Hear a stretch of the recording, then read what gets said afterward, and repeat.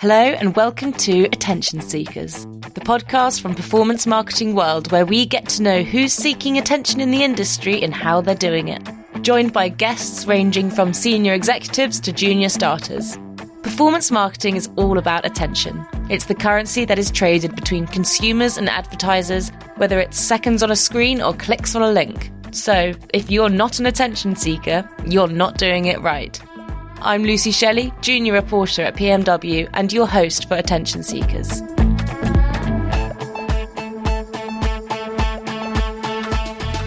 In each episode, we'll be joined by people from the industry to get to know the human stories behind the data. Today, I am joined by Joshna Rugani, e-commerce director at Artfinder, the online art marketplace. Hi Joshna, thanks for meeting me today. How are you doing? I'm good, thank you. Having a very busy week as always. Yeah, I'm sure, especially light of recent news. It's very busy for everyone. But to get us started, would you mind introducing yourself and telling us a little bit about what you do at Artfinder?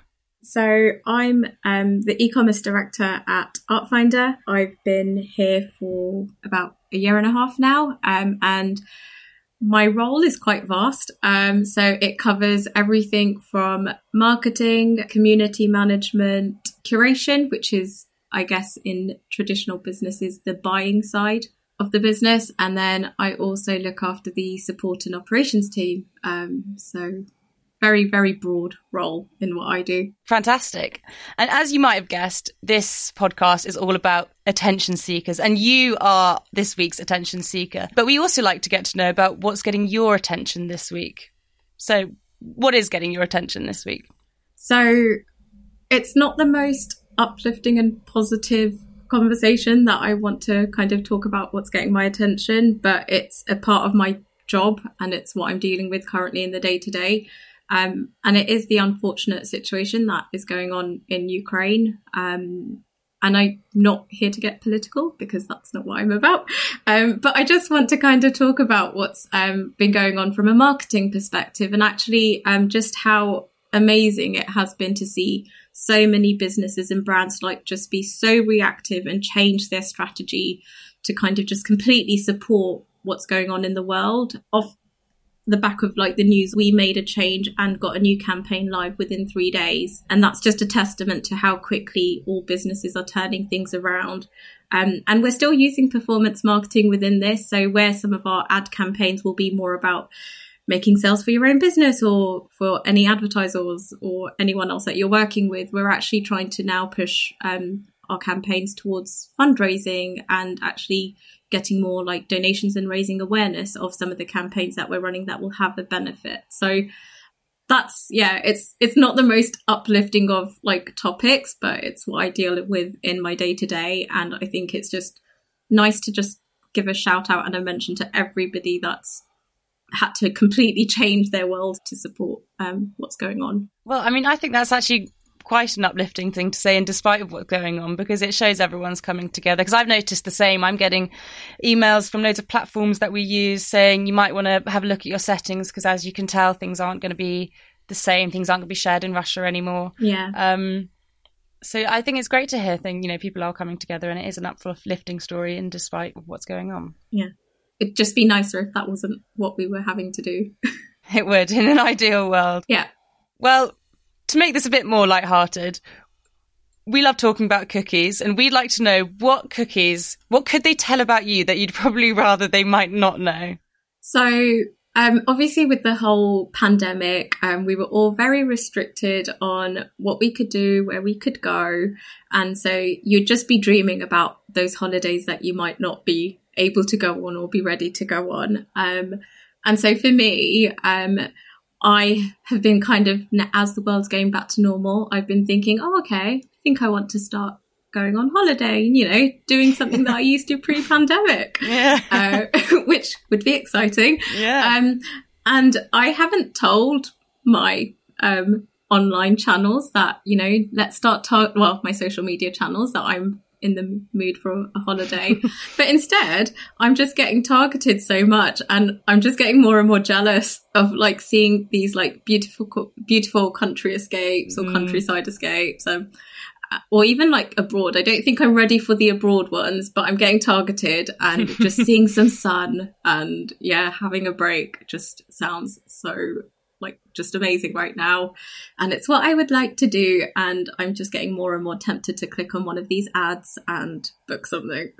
I know it's a bit mean, isn't it? Because you think, oh, this is, the targeted advertising, it's helping me find things, but it's not. It's actually just making me feel worse because you're sat in England. It knows what I want. I know, it's worse. It knows what I want. It knows that I need some sun now. Maybe it's just because pre-pandemic this would probably be when I'm booking something to go away. I don't know. So maybe targeted advertising is the ultimate counsellor. It says this is what you need. Yes, go on holiday. Do it now. And Joshna, do you recall a time that you have done something completely ridiculous, ludicrous, unnecessary for attention? Perhaps in your younger years and as a child? Yeah, so I was like having a really long think about this one because it's quite an interesting one. I'm not the most like outgoing or, extrovert that there is, but there is a story from my childhood that I am willing to share. We're excited. I did try and get a lot of attention. So I must have been maybe about 5, because I can remember this very, very clearly. Maybe a bit older, I don't know. But I don't know why. I was very unhappy and upset, and I decided that I needed to make a stand. And my stand is that I am going to run away, because that's what you do when you're a child. We've all done it. So, like the old school, like lunch boxes, like the little plastic lunch boxes. Yeah. So that was my suitcase. So I got my lunchbox. I don't think I packed any clothes in there because clearly you would not get any clothes in there. But I probably put in one of my teddies, and then I also, because I'm going to make a stand against my whole family, I went and took some family pictures and I cut my face out of them. But instead of taking the pictures of my family, I took pictures of myself. And so I still have some of these like pictures where I'm cut out of them because I cut myself out because I'm running away. And then I closed my lunchbox, and I was all set to go and leave.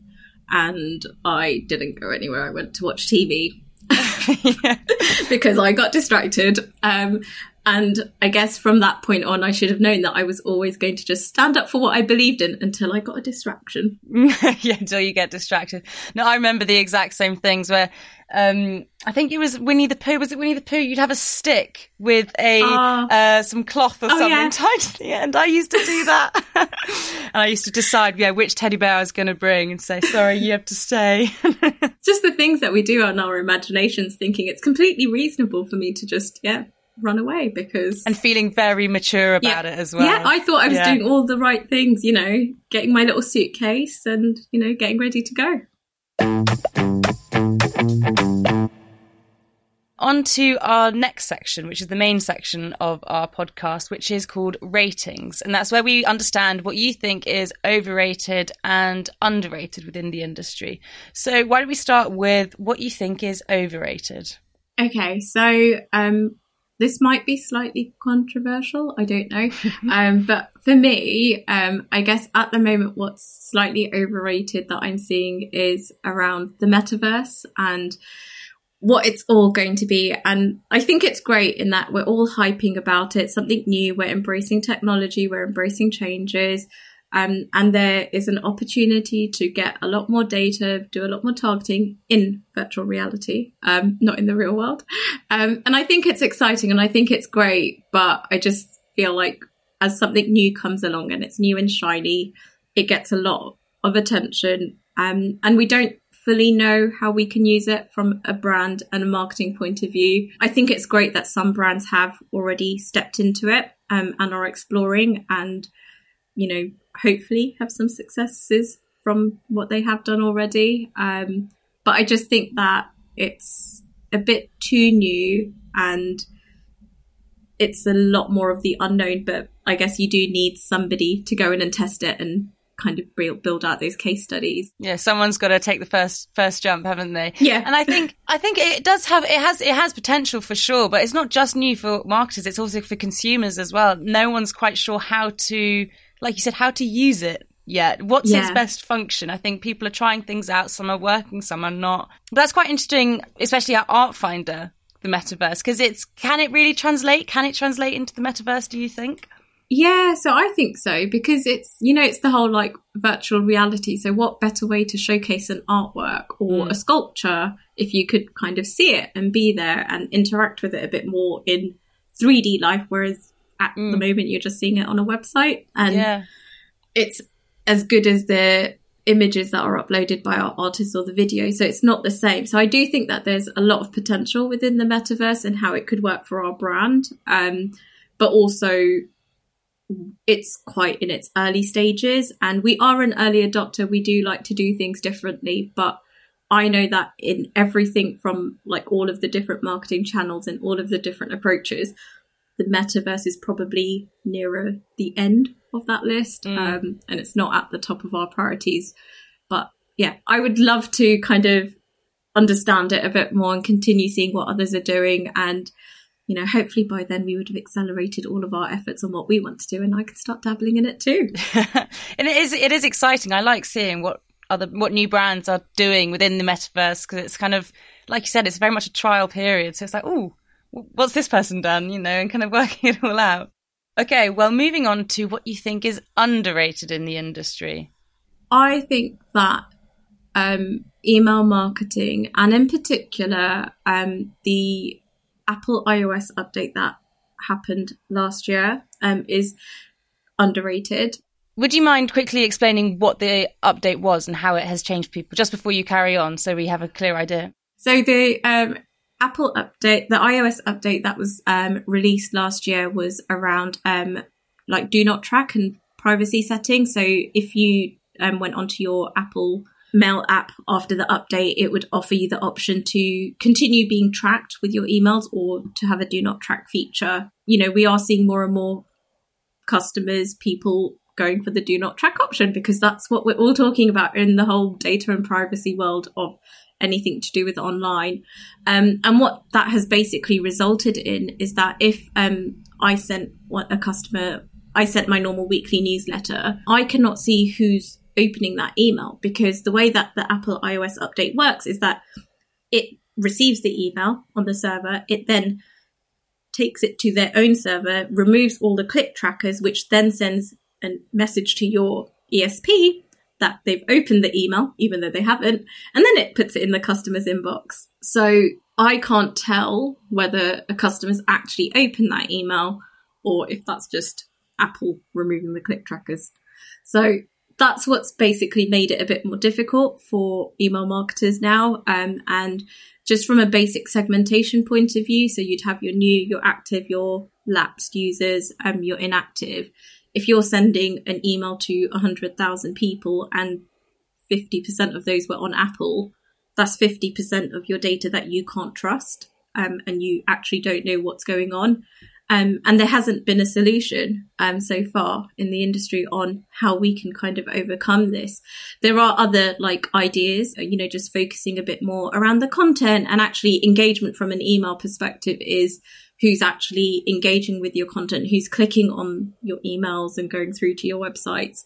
And we still measure that. And, that's still a very important engagement metric, but open is still just as important because of deliverability and understanding your overall health, your IP status, and that again hasn't been clarified either as to what impact the update has had on that. So can you trust some of these deliverability tools that are telling you that you've got a perfect deliverability score when maybe you don't?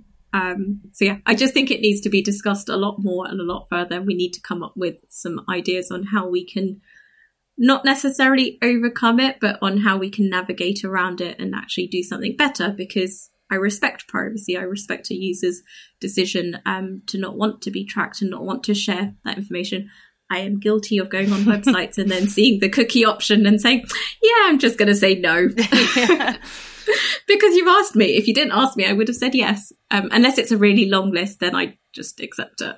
I guess it's underrated for you in a sense, because it means email marketers need to work harder to find the data that's useful for them. Yeah, and I just think that we could be doing more as an industry to kind of come up with better ideas, share information. And I'm sure there is probably going to be another study coming out because I guess it's still new, because it's happened in the last year, on, the overall impact. But initial studies when it first was released was saying that, it's not too bad. It's not that big of a deal, but I think it is, and that's why I think it needs to be talked about more. No, absolutely. Moving on to our next section, which is called The Performer, and it's all about your best practice. So, Joshna, could you tell us about the most exciting project that you've worked on, and how did it get people's attention, and what was the outcome of this project? So, the project that I want to talk about was from my agency days. And I worked in a full service media agency, which was part of a bigger creative agency. And it was for a charity brand. And it was the whole idea of bringing offline together with online. And it was to get people's attention to raise funds for this specific charity. And we did a Save the Bear campaign as an example, and so we used a setting in central London where we scattered some bears around, and we left a little message, and the message basically said share me on social media so that I could be found and find my home. And it was just a beautiful campaign. We were able to use programmatic. We could look at targeting it on location. We obviously had our own social media hashtag. We did our own paid campaigns around it. And it was just beautifully done because all the channels were working completely together. It had some great creatives, which you need if you're going to run any display advertising. And it was just an overall really positive campaign. And for me, a good digital campaign is one which encompasses all channels that are all working together at the right time and are sequenced quite well, and we're not over-serving either. Yeah, and it's great to do something that's for charity as well, isn't it? Yeah. Especially when people, I think, are a bit afraid of our industry because it's, people get a bit fearful of privacy and their data being used. But actually, this is a very good example of how there's no need, it's all been used for good. Yeah. And I think it was nice also trying to bring it in with a bit more offline as well, and being able to do some display, but outdoor display campaigns. So on the billboards, as well as taking it through to digital as well. Moving on to our final section, which is all about getting my attention. Our listeners have chosen for you telephone boxes, and what you need to do is you need to resell telephone boxes which are no longer used, they're outdated, they're out-fashioned, and I would like you to remarket them, ideally with a performance marketing strategy. And you must try your best because I will be grading it at the end. So this is all to play for. Exactly. So when you're ready, resell me a telephone box.